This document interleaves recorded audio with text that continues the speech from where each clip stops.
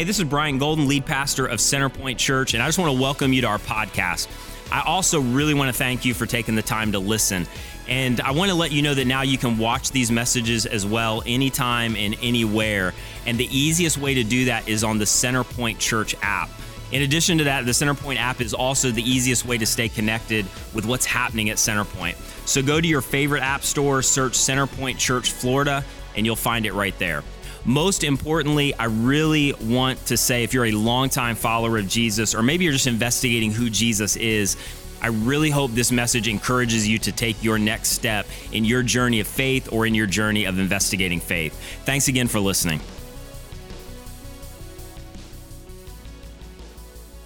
All right, we good at the 10:45? Despite the rain, we ready to go? Dive into part two. Real quick, we're going to keep telling you about it every week. A couple weeks away, hard to believe. Christmas Eve in Brandon. We're going to have 8 services for Christmas Eve over 2 days, December 23rd and 24th. And all of those services will be exactly the same music. I'll be preaching at all of them. And so we need you to go to ChristmasEveInBrandon.org, because this really is an experience for the entire city, and register your visit. Whether you've been here a week or a year or 5 years, doesn't matter, because we will have at capacity services in multiple services. And we've already had more response weeks away than we've ever had before. And every year, every time we have a big service, Easter, Christmas Eve, we grow in terms of the previous year's total by at least several hundred people. And so our response so far has been incredible. So we need you to do that. Go to ChristmasEveInBrandon.org. And then the second thing is just share it. As you go out today, you're going to get one of these cards right here. We have a limited amount of them, and I'll tell you why. We have a ton of invite cards, but these are like special invite cards, anointed and prayed over. And I'm kidding. That sounds so weird if you think you're at that church. That's not what we do with these. It's special because you get free Starbucks. And so on the back, there is this little code here that you can scan, and it leads you to a page on your phone or whatever, and it prompts you to register your visit. And then when you do, it sends you free Starbucks gift cards. So this is for all of you to take, not to be shady and try to create an alias and get free Starbucks gift cards. We see you, Jesus sees you, but to grab this and invite a friend. And it's like the easiest invite ever. We always talk about 30 seconds of courage. You don't even need 30 seconds of courage. Like, it's free stuff. And so grab those, give them out. And seriously, here's what we believe as a church. Maybe this is different what you grew up with. And that is that your relationship with God, the measure of your relationship with God, has nothing to do with what you do for God. It has everything to do with what you do for other people. And we've received by faith, if you've trusted Christ, this incredible salvation and hope that we cannot keep to ourselves. We got to give it away. And there's no better season than this. And here's what we believe is that the church is the hope of the world. And there's a lot of ways to connect people to the hope in Jesus, but this is one of the greatest ways. And what you should know is at Christmas Eve, more people, even than Easter, show up that have been disconnected from church or don't even believe. And sometimes they don't even know they're searching. And it's that moment, and it's your 30 seconds of courage that connects them to truth and leads them to faith in Jesus. One of my favorite stories is this past year or so, a lady was invited, and she came to one of those services, and she had been away from the church for several decades, and she came, and like is the case so many times because of what you guys do, she had the church kind of redefined. She had never seen this before. It connected in a way she had never experienced, and at the end of one of those services, she placed her faith and trust in Christ, which was huge. But then what was amazing is that later on she walked out of there and she had 3 elementary kids that had never been to church before. And after a conversation with them, had realized that during that service, they had heard this message that they had never heard before. They understood it, and they placed their faith and trust in Christ. And God saved an entire family because somebody had 30 seconds of courage to go, hey, you just want to come check this out? And so you have no idea what hangs in the balance. So let's serve. If you're not serving somewhere, if you're a Jesus follower, not compelled by obligation, but grace, you got no choice, man. We need to give our lives away, and we're a church for the city. Amen. Anybody besides the 4 amens agree with me? So let's stand real quick. I want to pray for Anna and her husband as they head off to Hawaii. Thankful for his service. That's not a bad gig in Hawaii, though. And just so thankful for what God has done in her heart. She represents so many stories in terms of what Jesus is doing. And let's pray for what God's about to do over these next couple weeks. and what he's able to do in these next couple minutes. Jesus, we thank you for your grace. We thank you for Anna. We thank you for her journey of coming to know you as her personal Savior. And it's been amazing to, in some way, personally be connected with that over these few months. And I just thank you for what you've done in her heart, her life, and what you're going to continue to do through their family. And I pray that as they move to the other side of the world, they would be an incredible light for you and for what you've done and are doing. And Lord, I pray that for us right now. I pray even today as we walk out of here and receive these invites that it would be so much more than a card in our hands. It really would be an invitation that could change somebody's destiny. Help us to be bold as a church. Help us to not just receive what's coming to us, but help it to flow through us. And I pray that hundreds would come to know Jesus Christ as Savior, even over these Christmas Eve services, and begin to grow in a relationship with you. And we thank you so much that you've done that in so many of our hearts. You're doing it week after week here through this gathering, and we look forward to what you're going to continue to do. And I ask that, God, you wouldn't start in a couple weeks, that you'd bring your power today, even over these next couple moments. And we ask this in Jesus' incredible name. Amen. You can be seated. So the other day, my wife comes to me after she had gotten home from shopping, and she went to Walmart to get like orange juice. It came back with 17 bags, something. Thought we were done with Christmas, but there's more Christmas to be had, apparently. And so she came home with the bags, and it's like chaotic. We have 3 toddlers, so when she's coming in the door and getting groceries out, and she was on the phone with her dad, it's just chaos. And we have this little cat that we got a few months ago, and every time you open the garage door, that cat tries to find the smallest seam and then run away. It's why I've hated cats. That's part of the reason. And so cat tries to get away. And so several hours later, she's like, have you seen the cat? And I'm like, no, I haven't seen the cat.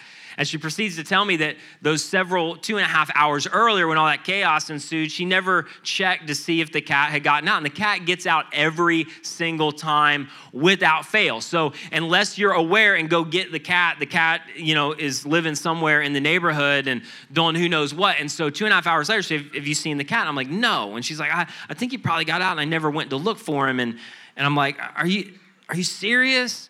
And you know, when you get in those situations where like someone needs to be blamed for what's going on,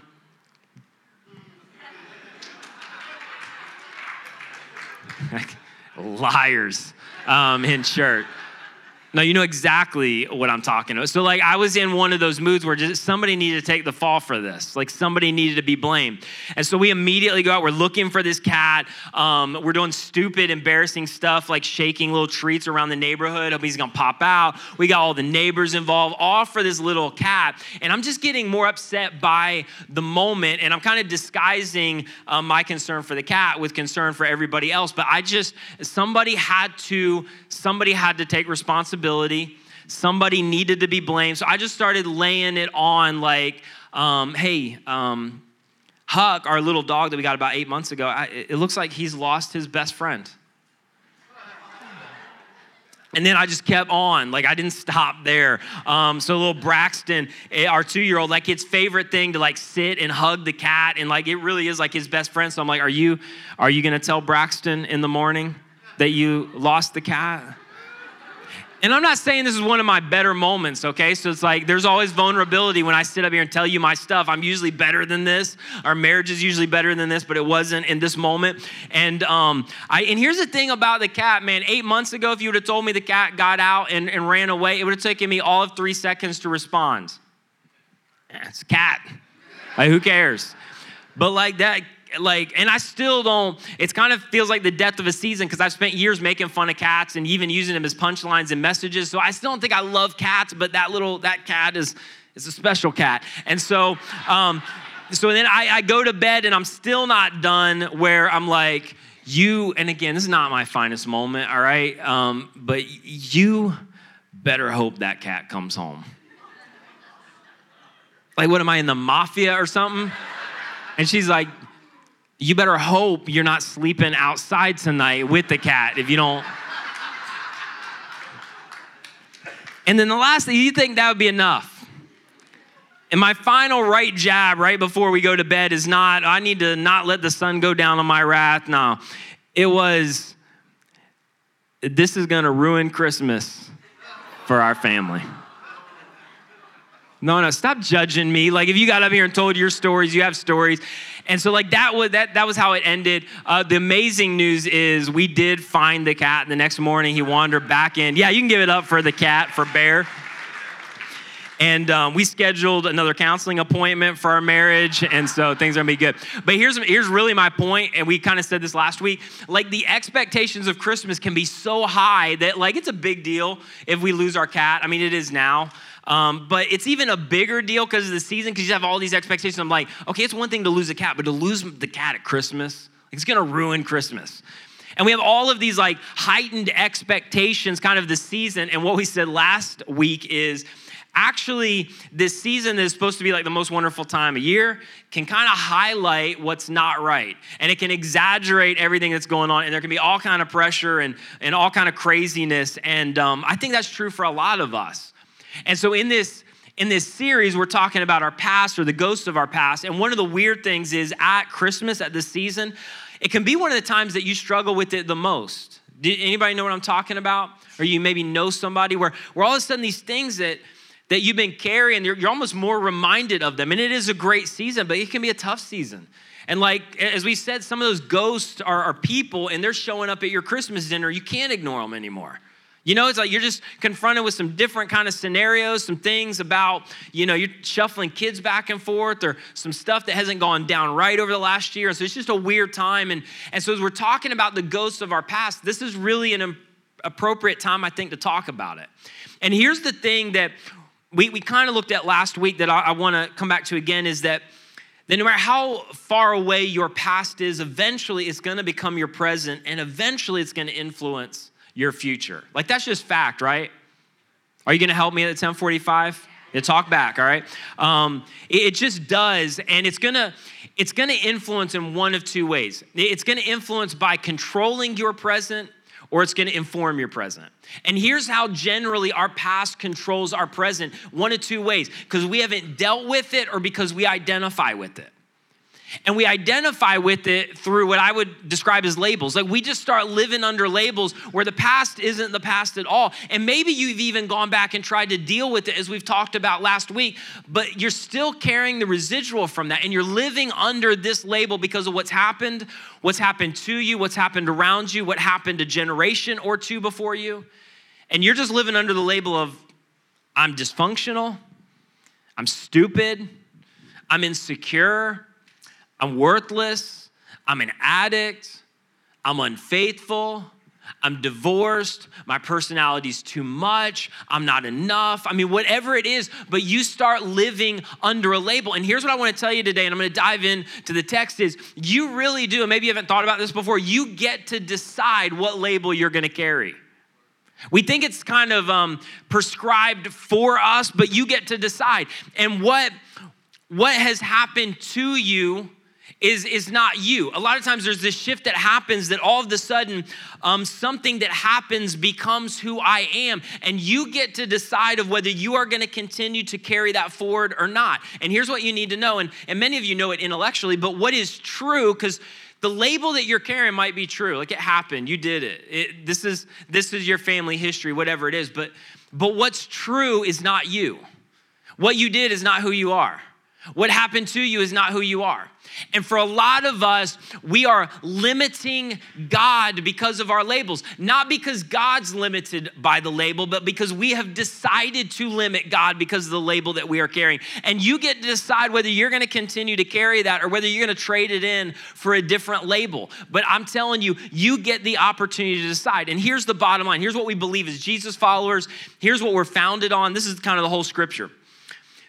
The only one that has the right to label you is the manufacturer. The only one who has the right to label you is the manufacturer.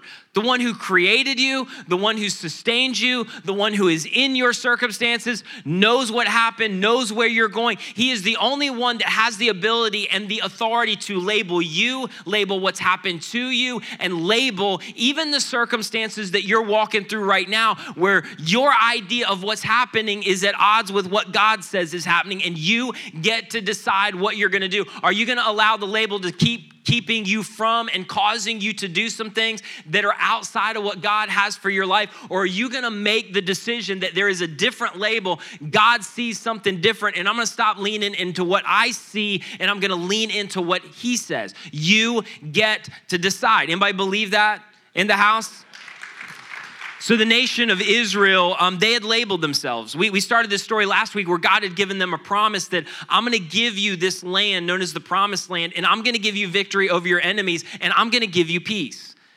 And they walked into the land and they came out with their own labels. And their labels were, the giants in those lands are too big, the armies are too strong, the enemies and really what became representative of their ghosts are too big, and we're too weak. We're like grasshoppers in comparison. We don't have what it takes. There's no way we can do this. So we know God's promised it to us, but we just don't see it with what we're looking at, with who they are and who we are. And so the nation of Israel gets to the edge of the Jordan River and they stop short and they don't go into the promise and into the land, and they live and hang out in the desert for decades, far from where God wanted them and far from what God had for them. And the idea is that their promise from God was a shadow promise to us that I am going to send a Messiah that's going to make a similar promise, but my promise is going to involve the reality that you can have peace for your past. Because here's the thing, the promise that Israel had received about going into this land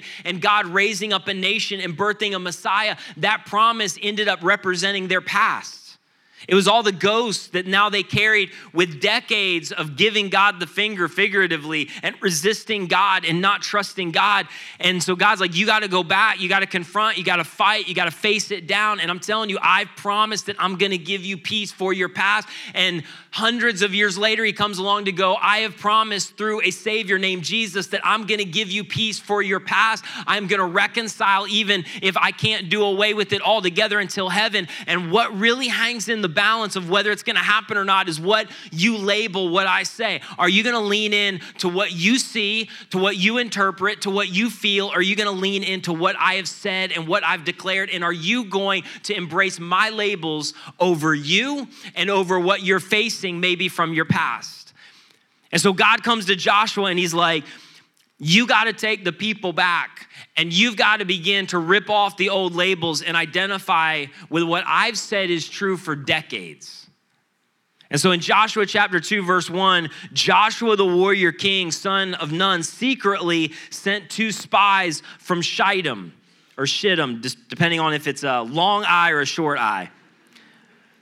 Tomato. Go look over the land, especially Jericho. This is where we were at last week. You got to go back and you got to face it down. And for some of us, like we've done that.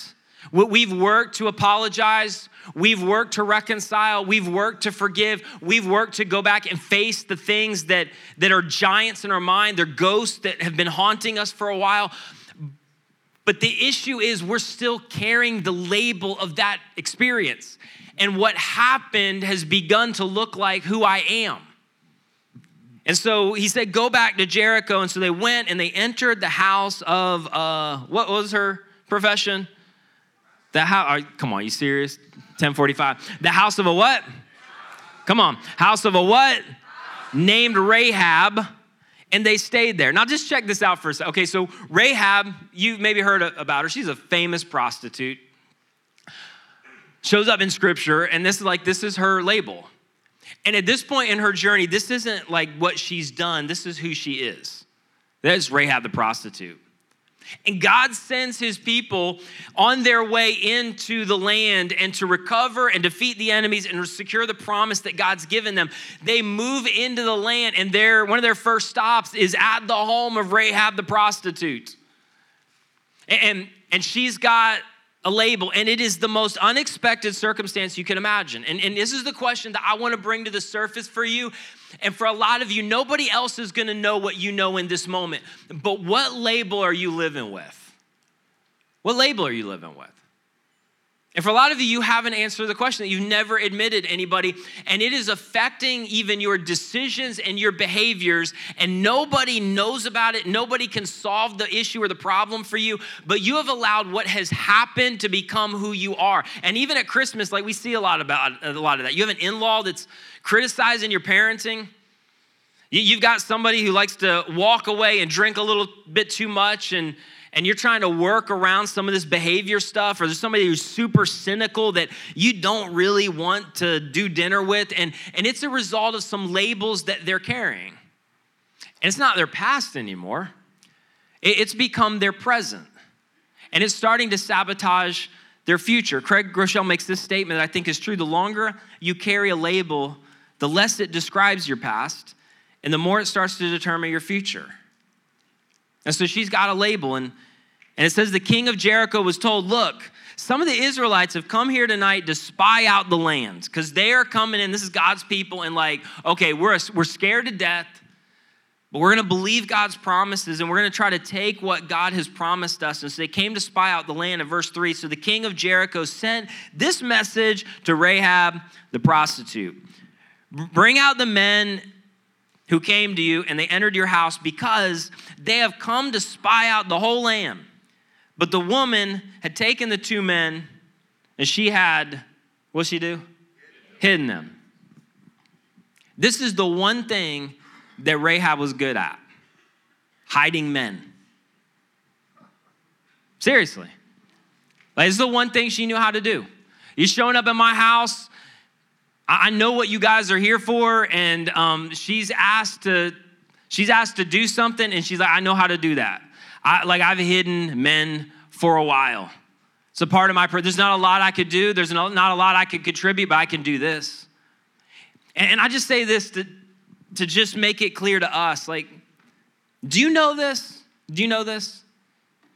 Like, this is one of the things we just kind of skip over, but God will use even the things that you are ashamed of. Now, you don't know it yet, but God is about to do something with Rahab, the infamous prostitute.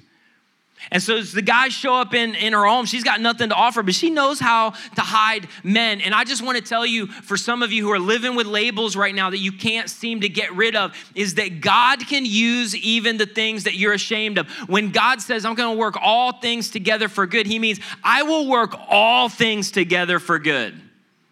And if you are willing to even bring me the stuff that's labeling you, that you are ashamed of, that you're trying to hide from, that has been your enemy year after year after year, I can do something with that. Bring me that pain. Bring me that failed marriage. Bring me that backstabbing. I know you'd never choose that. I'll use that. I know you've been trying to hide that. I'll use that. Bring me the addiction.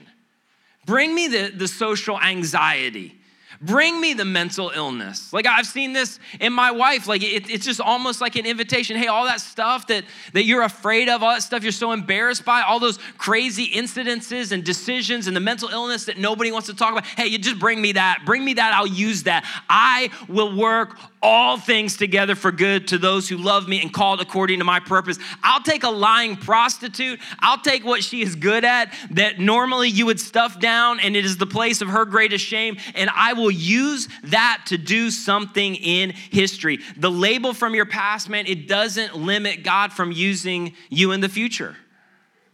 He'll take even what you're ashamed of.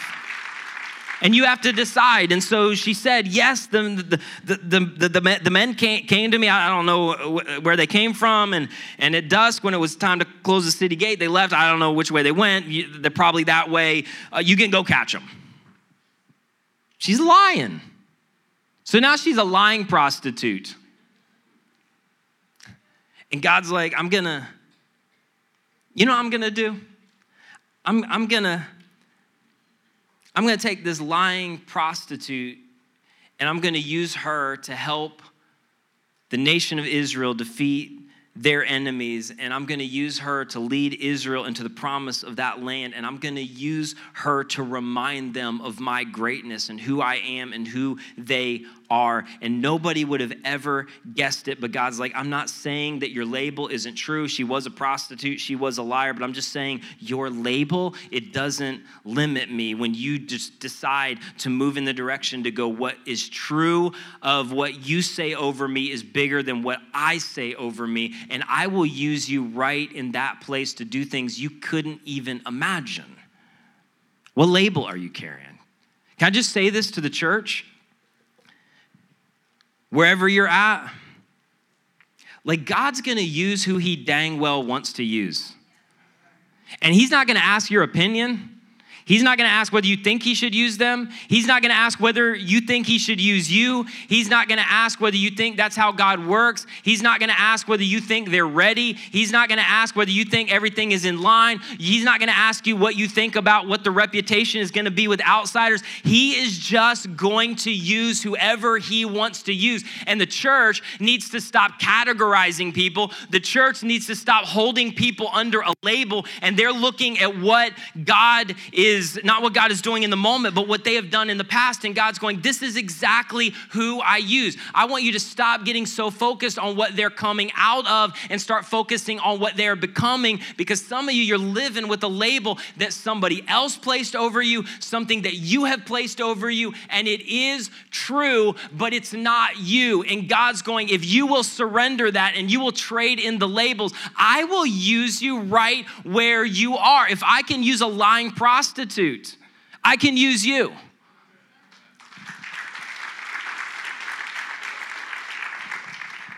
Like I remember as a college sophomore, God coming to me in not an audible way, but speaking to me in very clear terms of what I felt like he had for the next season of my life and what his calling was for me. And I know it's different for different people, but for me, it was one of those things that was just really clear. It wasn't like God, he's more concerned about who you're with, which is him, rather than where you go. So it's not always about a place or a job or obsessing about God's will, but God had just really given me a clear vision about what he had. And I just lived under a label for a while.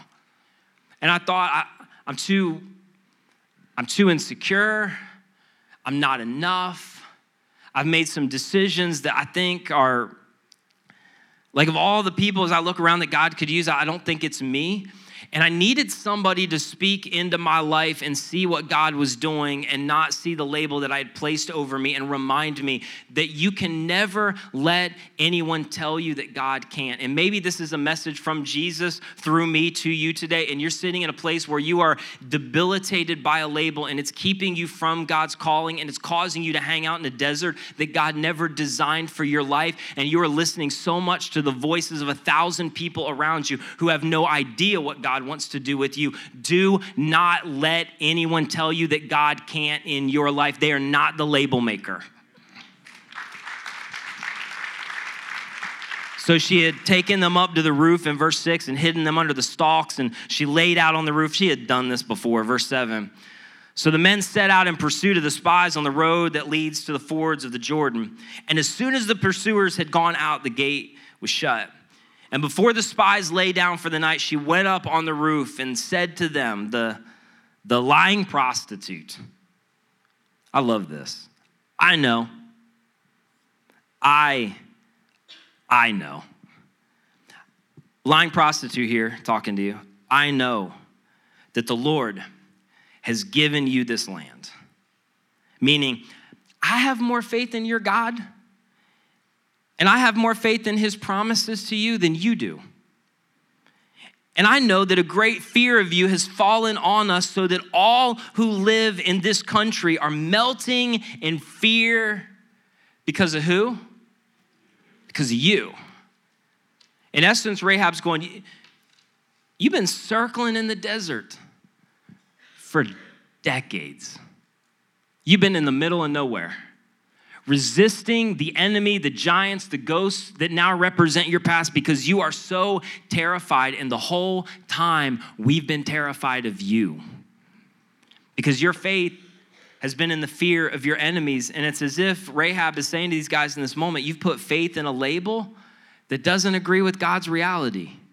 You walked out of the land as spies going, there's no way. They're giants. The ghosts are too big. The task is too daunting. They're too big. And we're grasshoppers. We're too weak. We're too incapable. We're too outnumbered. The odds are too much against us. And you walked out and labeled yourself and labeled them and labeled your circumstance in such a way that literally was at odds with God's reality. And here he has been for decades going, would you guys come back and would you guys receive the promise of peace that I'm offering you? And you just been living under this label thinking this is who you are, and it's not who you are. And the whole time you've been terrified of us and we've been terrified of you.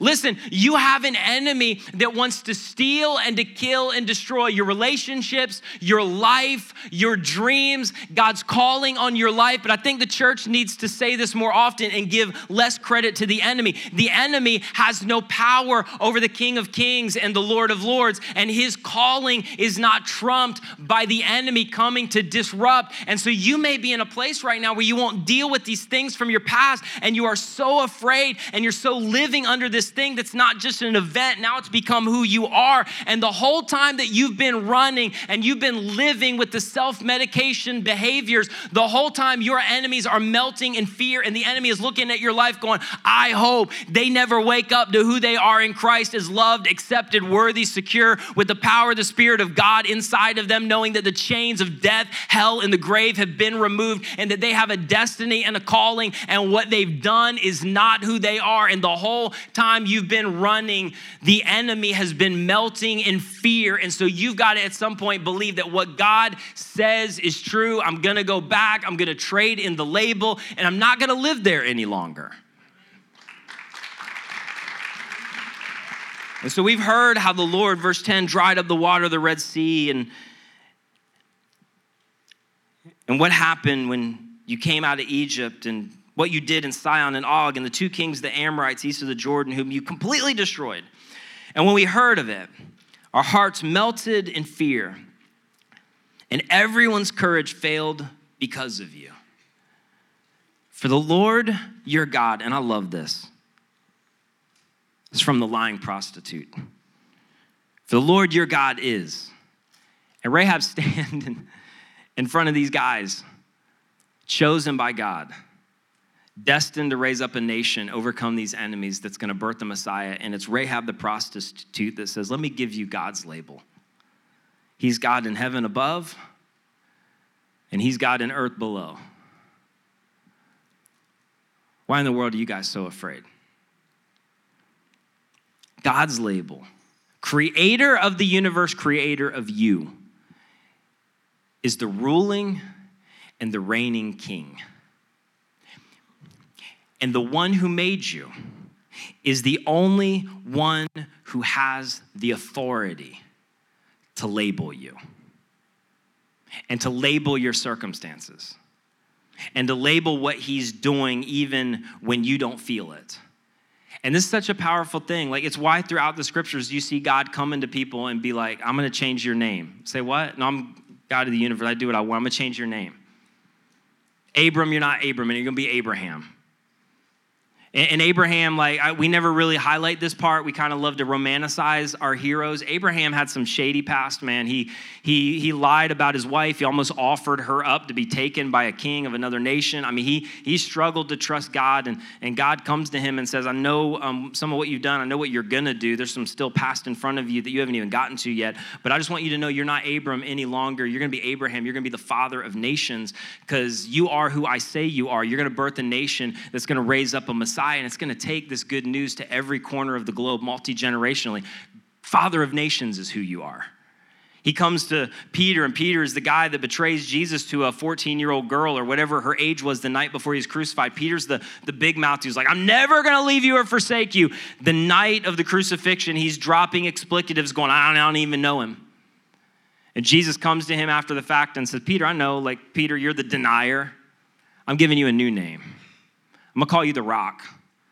And on that rock, I'm going to build this movement called the church, and it's going to take my message of reconciliation to every person in every language across every socioeconomic status, and you're going to birth it. You're no longer Peter the denier. You're Peter the Rock. I am the only one who gets to label You, your circumstances, what's happened to you, what's happening around you, because I am the manufacturer of you. And it's not to say that what has happened isn't true. It's to say it is not you. You are not what you did. You are not what you feel. You're not what you say to yourself. You are not what other people say to you. You are not what you've experienced. You are not your struggle. And Jesus is like, I have a new name, a new label for you. And the moment you decide is the moment you're going to start living in that reality. So here's what I want to tell you guys real quick this morning is you have to begin to speak out loud with your words what God says about you.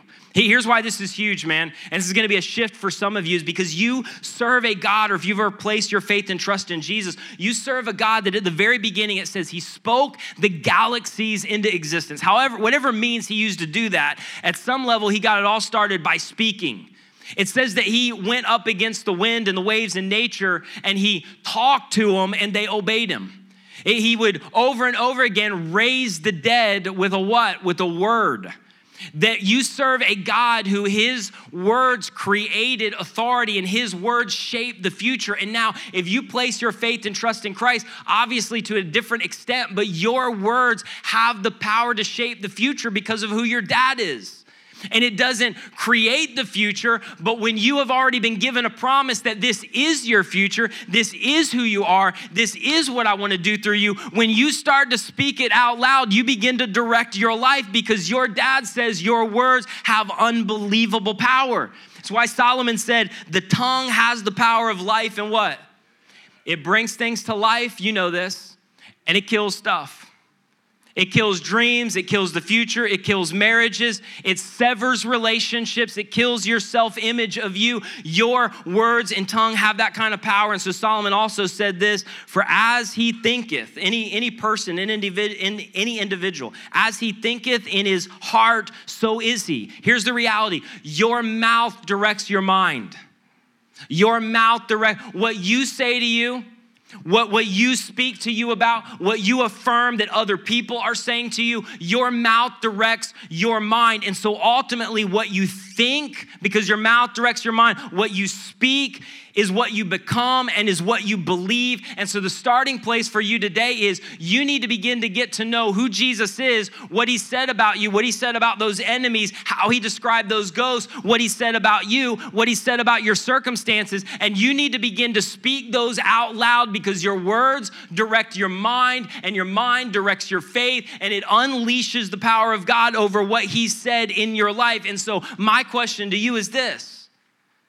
Are you going to believe what you said about you? Are you going to believe the labels that you have put over you? Or are you going to make a decision to where your past does not control you, but it starts to inform you like, yeah, that did happen. Yeah, that is what took place. Yeah, that is what they did, but it's not who I am. And can I just tell you this real quick, is that, have you ever thought about this?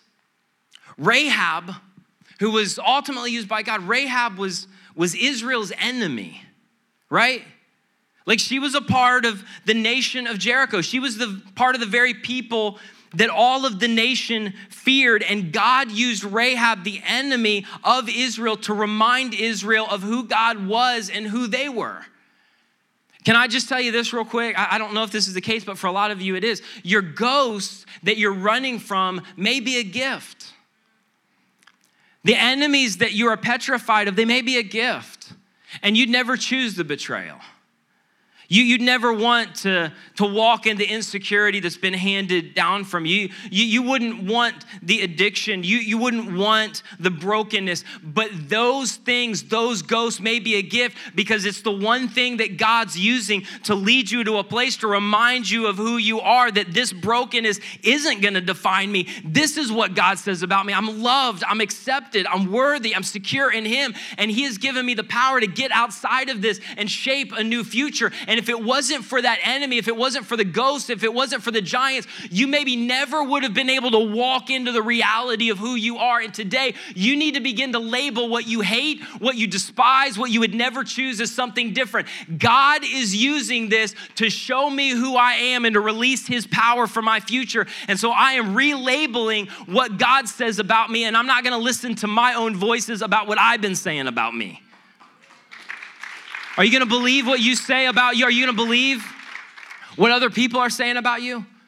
Yeah, like, again, you maybe know the story. They sent originally 12 spies into the land before they ever went in to conquer it. And this is what caused them to wander in the desert for decades. The 12 spies came back, and 10 of them had a report that they labeled their enemies and themselves and their circumstances at odds with what God had said. And they came back to go, there's no way. We're too small. They're too big. 83% of their enemies, or 83% of the spies who came out of the land surveying their enemies, 83% were dead wrong. What they saw was not what God said. And I think at least 83% of what we're telling ourselves is dead wrong. And I think 83% in a lot of cases of what has been spoken over you is dead wrong. And for some of you, it wasn't even a word. It was just a circumstance. It was a behavior. In some cases, it was just a feeling, but you have allowed that to attach itself to you and to lead you to a place where what you are saying and what you are reaffirming is dead wrong. And you're one of the 10 spies hanging out in the desert. And he's like, this is not who you are. And your estimation of these circumstances is not correct. You've mislabeled the whole thing. And so you need to go back. You need to begin to reassess, and you need to begin to look at me, because the whole time you've been looking at you. You're not going to figure you out, and you're not going to figure out your circumstances looking at you. You need to look at me, and you need to go back and reevaluate, and you need to begin to declare with your words to direct your mind and direct your faith that nobody has the authority to label you, that nobody has the authority to label your circumstances, and nobody has the authority to label God for you. You don't know what God's going to do, and nobody can determine for you what God is going to do. And you need to begin today, even if it's a multi-generational, there's 3 dudes in your line that have all passed this along, and you just feel like this is who we are, this is our history, and Jesus walks into those circumstances to go, that is not who you are, that is not your circumstances, that is not your future, but you have been leading and living with the wrong label, and you need to lose it and trade it in for something else. And it's somewhere along the way, Rahab just got to the point where she's like, I'm not living with this label anymore. And you can call me Rahab the prostitute all you want. I'll take it. It happened. I made those decisions.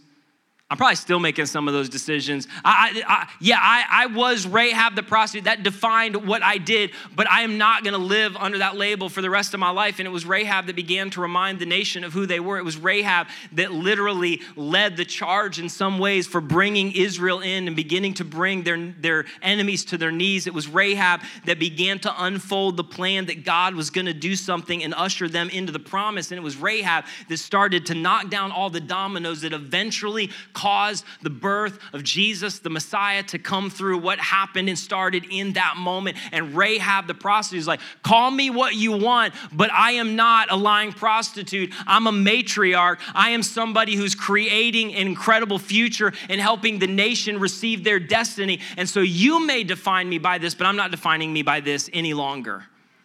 And it's all about where your faith is and where your trust is. It's a funny thing about Rahab, right? You know the story? When Paul comes along hundreds of years later and he starts to write like his list of goats, the greatest of all time.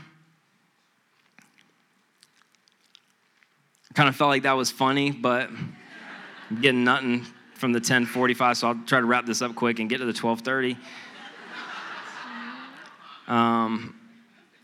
I'm just telling you, that's what you're giving me right now. Paul writes the grand narrative, you know this, of the people that had this epic faith that launched a movement that would change the world. And he sits down, he's writing to these Hebrews in the first century, and he says, by faith, because it's all about faith, it's all about trust. Your words direct your mind that direct your faith. And where your faith goes, where your faith ends up identifying with a label, that's where either the power of God is going to be unleashed or where the power of God is going to be limited. And he sits down and says, by faith, the people, they passed through the Red Sea as on dry land. And when the Egyptians tried to do so, they drowned. And by faith, the walls of Jericho fell.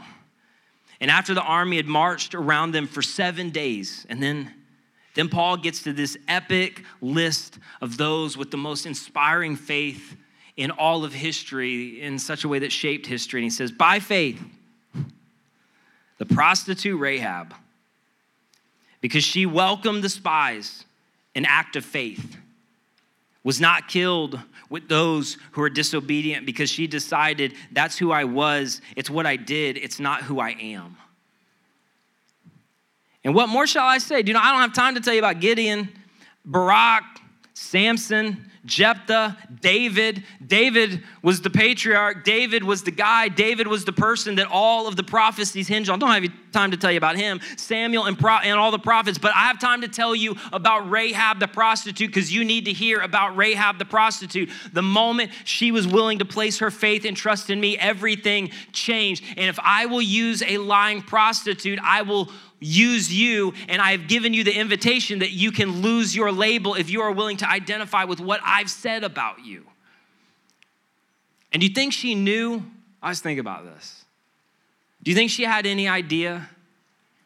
Do you think she had any clue that when Matthew 1,400 years later sits down and says, I want to write to you about how all of these prophecies were fulfilled that started all the way back with Abraham and even before that to Noah and ultimately the promise to the nation of Israel that God was going to lead them into a land and he was going to give them that land. But it wasn't about the land. It was about a promise that the Savior of the world was going to be raised up through them if they would trust him. And then the prophets wrote about it and they waited. And Matthew sits down to write to all the Jewish people to go, it happened, but it didn't happen the way you think.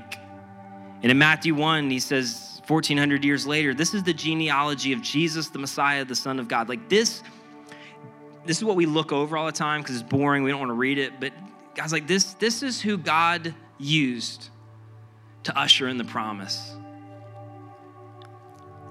The Messiah, the son of David, the son of Abraham, who was the father of Isaac, and Isaac, the father of Jacob, and Jacob, the father of Judah and his brothers. In verse 5, Salmon, the father of Boaz. And Matthew's writing this, and he's like, by the way, I don't even have to include this detail. You could follow the genealogy without it, but I want to make sure I stop, I pause, and I highlight it. Whose mother was Rahab?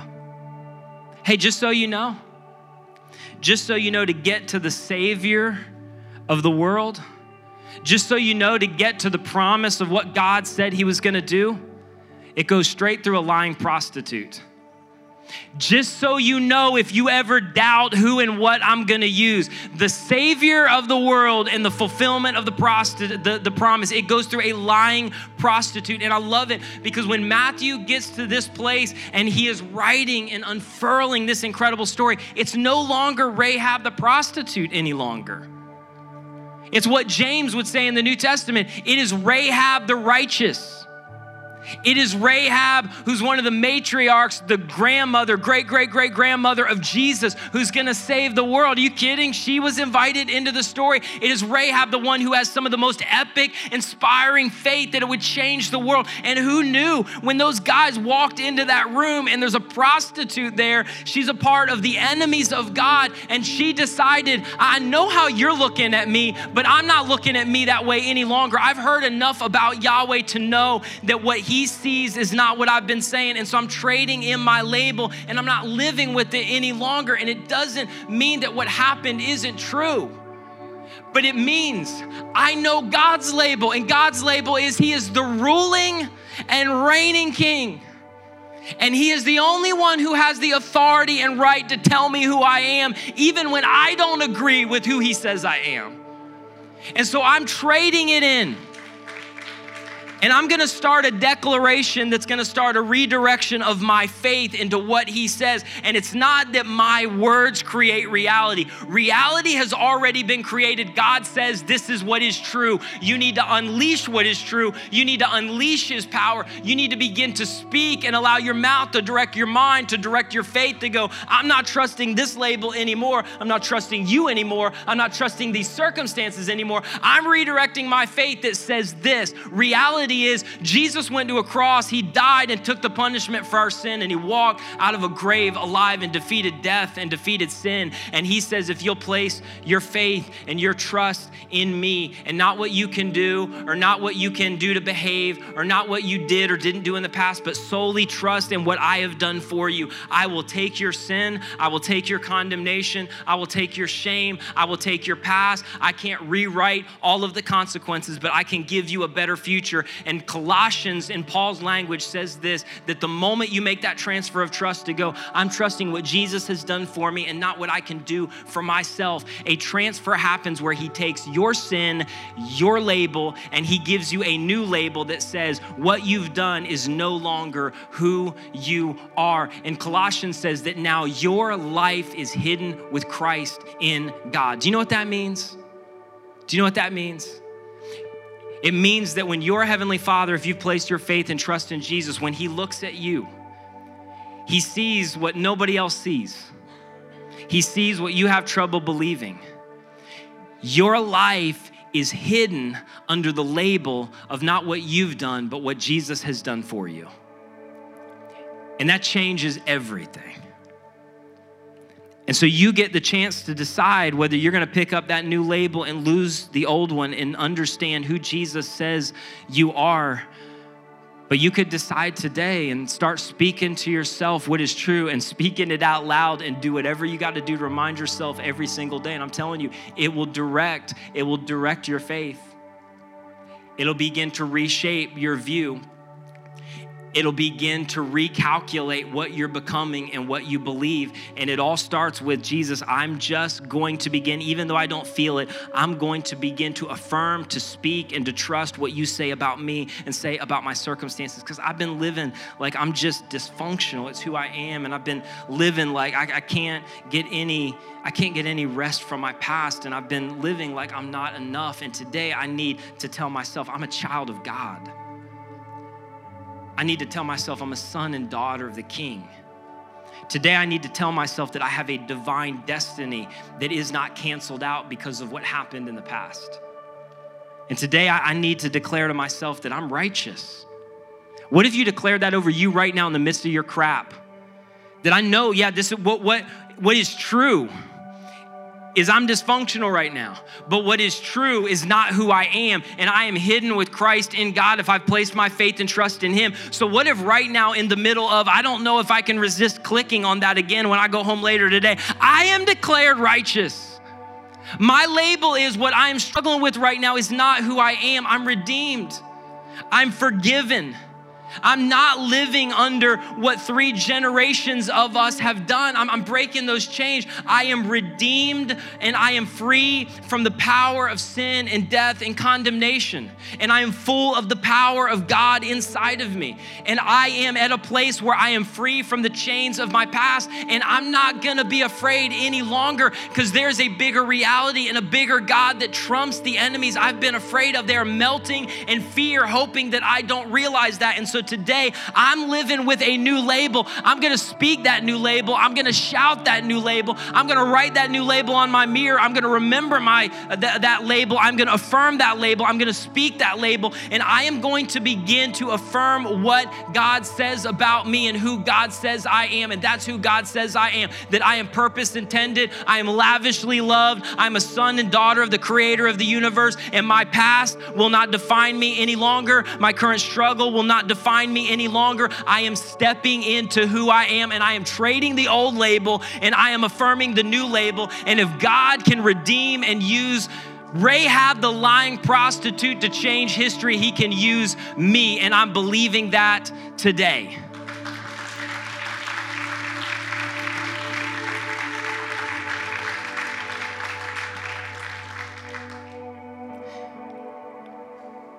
Church, can we just make this a place that makes it easy for people to lose the labels? I'm gonna try to not get angry, preacher, and I gotta be done. But one thing that you see throughout the scriptures that evokes and we don't see him this way a lot, but the anger of God was self-righteousness. In fact, if you want to know, if you got all these lists of sins that you're piling up going, does this sin keep me from heaven? Does this sin keep me from heaven? Does this sin keep me from heaven? The answer simply really is no. There's only one sin. It's the sin of self-righteousness. See, because that's the sin that is really the root of our resisting God in the first place. That I don't need you, that I can figure this out on my own, and I'm not going to bow my knee to you to place my faith and trust in you. It's the root of every single sin. And as a church, we just need to really get comfortable with creating a place that makes it really easy for people to lose the label. And I sometimes I have so much angst over not us. You guys are doing incredible things here where I think you are making it easier than most places. And it's why God is doing so much in our city and among thousands of listeners in different places. But let's make it easy, man, where we stop this incessant need to categorize people. And we stop this incessant need to be able to constantly tell them what God's gonna do and not do in their life.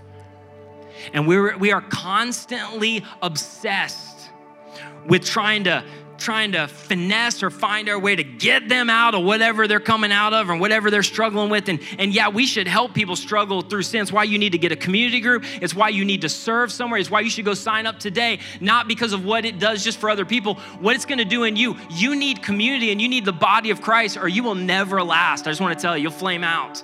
You need people to constantly remind you of who you are in the darkest moments, but let's stop being so obsessed with trying to control and manipulate somebody's behavior. And there's some people in your life, maybe this Christmas, and they need not to hear from you what they're coming out of. They need to hear from you what they are becoming. And they need you to make it really, really easy to lose the label. Hey, I know you're still struggling with this, and I hurt for you because it's hurting other people, and this behavior may be a big deal, but I just want to let you know that is not who you are, and what you have done and what you're struggling with in the moment, it's not who you're becoming, and you can throw that label off. You can serve somewhere within the body of Christ, and we're not going to categorize you. We're not going to keep you under the stiff arm of that label. We're here as the church, which means we represent Jesus, which means we're going to do everything we can to just push people to their new label and their new identity of Christ. And I'm telling you, when they begin to believe it, it's going to change